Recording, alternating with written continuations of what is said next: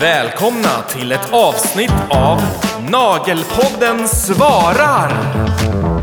Presenteras av Boka Direkt.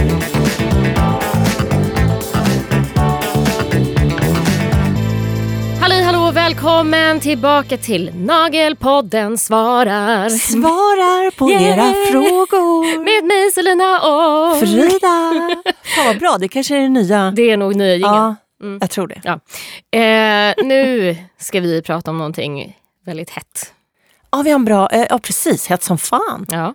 Vi har ju fått in, alltså jag kan säga att det är flera av er som har bett oss ta upp det här. Så det här är inte en direkt, alltså det är inte en fråga utan det är mer så här, snälla ta upp det här, vad är det som händer? Jag fattar ingenting. Glitter får vi inte ha längre. Okej, och nu ska väl alla så bara sätta sig ner i stolarna, ta det lugnt. Branschen är fortfarande igång. Ja. Men Selina, jag tänker att det är lite du som äger den här pucken idag. För att det är ändå du som driver en webbshop som säljer glitter. Så jag tänker att du är mycket mer påläst än vad jag är. Jag kan ju gissa lite utgångar, men... Okej, vi kan ju börja så här då. Jag fick faktiskt veta det här väldigt, väldigt tidigt. Innan det började liksom sprida sig på sociala medier genom vissa branschkollegor. Så att vi började ju kolla upp. Jag fick ett meddelande och så bara, har du sett det här? Då var det liksom en annan tjej som jag känner i ett annat land som hade lite smått panik. Och jag bara, nej men det här kommer från ingenstans. Ska vi inte få använda glitter i Europa? Vi kanske ska ta lite bakgrund. Det är alltså att det är en ny EU-lag som säger att vi får inte använda lösglitter. Så att jag började kolla runt lite och bara, nej men det här känner jag väl att det låter jättekonstigt. Och framförallt att det kommer från ingenstans. Det måste ju liksom, jag menar det här är inte ett beslut som man tar över en kaffefika liksom. Nej. Men uppenbarligen är det någonting, det här är ju en diskussion som har pågått under väldigt många år. Och sen nu, de bara smäck i bordet. Bara, ja. Men om vi skulle backa bandet då, alltså jag fattar att folk är stressade där ute. Men det har alltså kommit en ny EU-lag som förbjuder vad egentligen? Det är ju, grundmålet är ju att man vill minska på mikroplaster, vilket vi roligt nog pratade om för inte så länge sedan. Precis. Ja, i naturen. Och då har de kommit fram till att glitter ryker med i det lilla förslaget. Och nu är det så att de själva har ju gått ut med då att det är egentligen inte, alltså skönhetsbranschen ger en väldigt liten procent av problemet. Det stora problemet, vad jag förstår, är bland annat såna här fake-gräsmattor, fotbollsgräsmattor.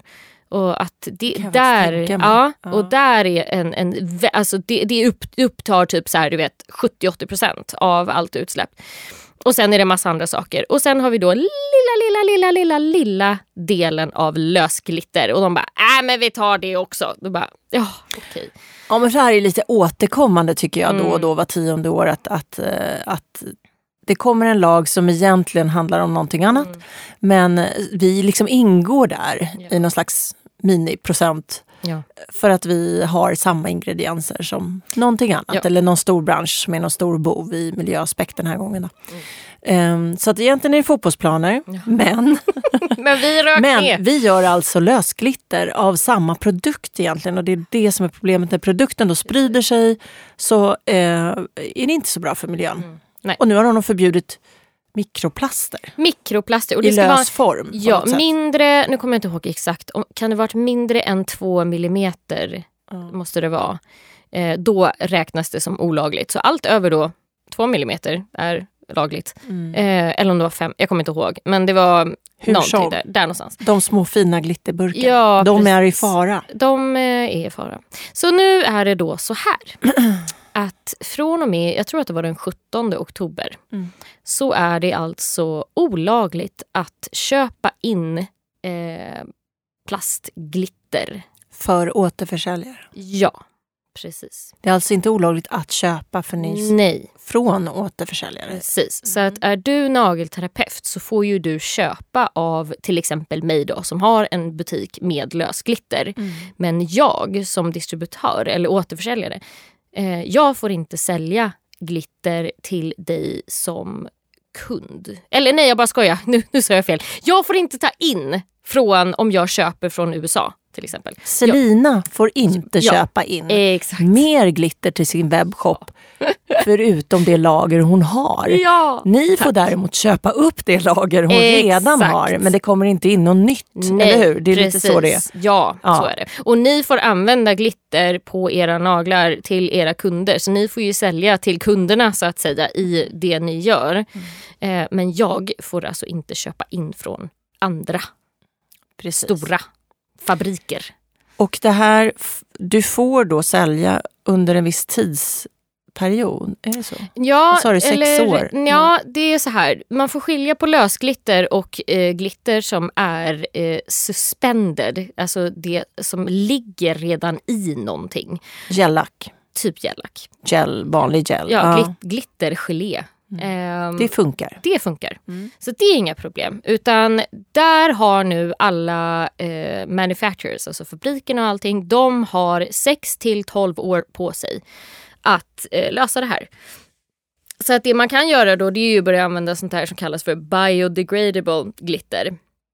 Och det finns ju redan idag. Jag har inte testat det själv. Min spontana tanke är att så här, det inte håller lika bra. Jag tänker att det typ löses upp i gelé på någon vänster eller akryl. Så att det får man ju titta på. Och jag har ingen aning. Det är ju upp till kemisterna. De får ju lösa det här. Men de har 6-12 år på sig. Så att glittergeléer, inga problem än så länge. Men det gäller ju att kemisterna börjar jobba nu. Det lär de ju göra. Jag menar, girighet är den största drivfaktorn. Och vi behöver glitter. I världen. Så att jag tror att de kommer lösa det här. De har några år på sig. Ja. Och nu är det så här, vi ska också säga faktiskt. Nu sitter vi här egentligen och killgissar lite. Faktiskt. Ja, för att nu, vi hade egentligen tänkt, önskan här är ju att vi hade velat göra ett stort avsnitt av det här och prata med någon som faktiskt och vi har fortfarande lite ambition att göra det längre fram. Men just nu har jag försökt prata med flera av distributörerna från olika märken om det här och ingen vill faktiskt ta i den här bollen riktigt. Är jag ledsen att säga. Vilket ju jag då tolkar som att man inte riktigt är 100 på sin egen lösning heller. Ja. För att är det så, är man inte helt säker på sin sak så är det klart att man inte riktigt vill uttala sig. Vi är väl säkra på vad lagen säger, men sen hur vi går vidare ifrån den, det tror jag ingen är säker på just nu. Så att det är lite tidigt. Vi ville liksom ta det här avsnittet för att vi vet att det är en het potatis. Men det ska också sägas att lösningen är nog inte där än. Nej. Och det är därför de stora aktörerna inte går in i vår lilla poddstudio här och pratar än. Ja, och då men det kanske de gör längre. Då får vi ta smällen. Då får vi ta smällen. Ja, och det är ju det här som, i och med att jag ändå säljer lösglitter, så har jag ju fått läsa på lite. Och med andra shoppar som säljer lösglitter så är vi nog ganska eniga om att det är det här som gäller. Sen tror jag att det har spridits lite annan information, men då från andra, alltså större kanske märken som säljer då mer alltså suspended glitter, alltså i en produkt, gelé. De har ju varit så här, nej men det är ingen fara, fortsätt använda liksom. Men det är så här, jo men vi pratar lösglitter nu, vi pratar inte en glittergelé, det är skillnad. Sen vet jag inte hur det är med akryl. För akryl, alltså glitterakryl ligger ju ett pulver. Men när det kommer på nageln så blir det suspended. Så jag vet inte faktiskt. Där kan jag inte. Där gissar vi inte. Nej, vi gissar inte alls faktiskt. Utan allt annat är gissning med ganska bra säkerhet. Men som sagt, det är inte så lätt. Det är ganska komplicerat. Men vad vi kan tolka det här som är väl att man har ändå en ganska lång tid på sig att bli av med det här med sina lager. Ja. Så det är ingen stress över det. Om du har någon så här förbläs för lösglitter och känner att du inte kan leva utan det, så är det väl dags att köpa upp sig på det då kanske. Ja. Medan det finns i lagren. Och i annat fall så gissar jag att vi kommer se en ökning av massa härliga glitter i gäller istället som ett sätt att lösa det här så länge. Ja. Sen tror jag att det kommer komma lösglitter som kommer funka alldeles utmärkt. Men det tar väl några år innan de får fram det. Så att säkert så kan vi nog se en massa roliga glittergäller. Det vi inte riktigt vet, det är ju kromet. Ja, alltså jag kan säga så här. För det känns som det kan man inte lägga i någonting. Grejen är att jag har ju varit i kontakt med min leverantör av krom. Och vi har ju liksom haft en konversation. Jag har sett alla papper med ingredienser och vi har pratat fram och tillbaka. Och hon är så här, det här innehåller inte mikroplaster, du kan vara lugn. Och jag bara, men jag vet inte riktigt om jag tror på det. Så att, nej, det är ju så, pengar är involverat överallt. Och då kan man inte riktigt lita på dem. Nej, och jag vet inte om hon är 100% insatt i EU-reglerna, om jag ska vara helt ärlig.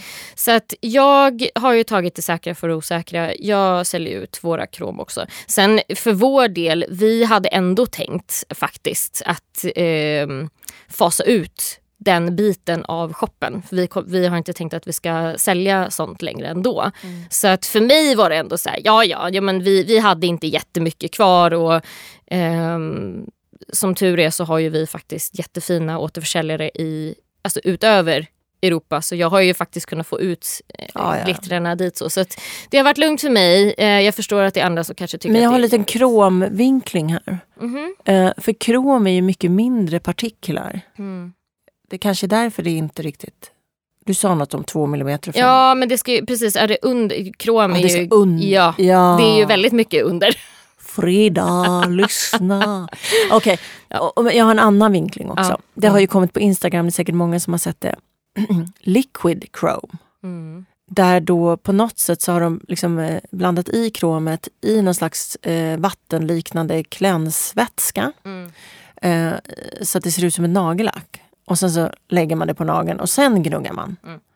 Och då är det ju inte längre. Nej, då är det suspended. Precis. Ja. Så kanske att det är ett sätt att komma undan kromgrejen. För jag är supertänd på det här. Jag har inte sett någon svensk återförsäljare som har sålt det än. Nej, och jag kan nog säga varför. Ja, gör det. Jag misstänker att det inte är godkänt av EU. Den produkten. Aha, men det är nog bara en tidsfråga. Ja, alltså EU är ju svåra alltså, att ha att göra med. Just när det gäller godkännande. Jag kan säga för jag har ju nu beställt från EU. För att jag kan ju inte hålla mig. Nej. Men jag är ju men jag har ju också sett där folk gör den här blandningen själva. Ja, precis. Hur som, jag tror att vi kommer se en explosion av glitter i gäller och gellacker som en utdelning från det här. Men oroa er inte, branschen kommer att lösa det här för branschen vill tjäna pengar. Och då kan man alltid vara lugn i sockerna och ni kommer inte vara utan glitter. Det problemet ligger hos branschen egentligen, återförsäljarna och de stackarna som gör det. Ja, precis. Och som sagt, det finns en mängd biodegradable glitter redan. Så att, jag menar, driver man en shop och man vill fortsätta sälja glitter så är det ett jättebra alternativ. Så att, tips. Och vi återkommer nog med ett ordentligt avsnitt. Ja. Då tackar vi för oss. Ja, tackar. Bye bye.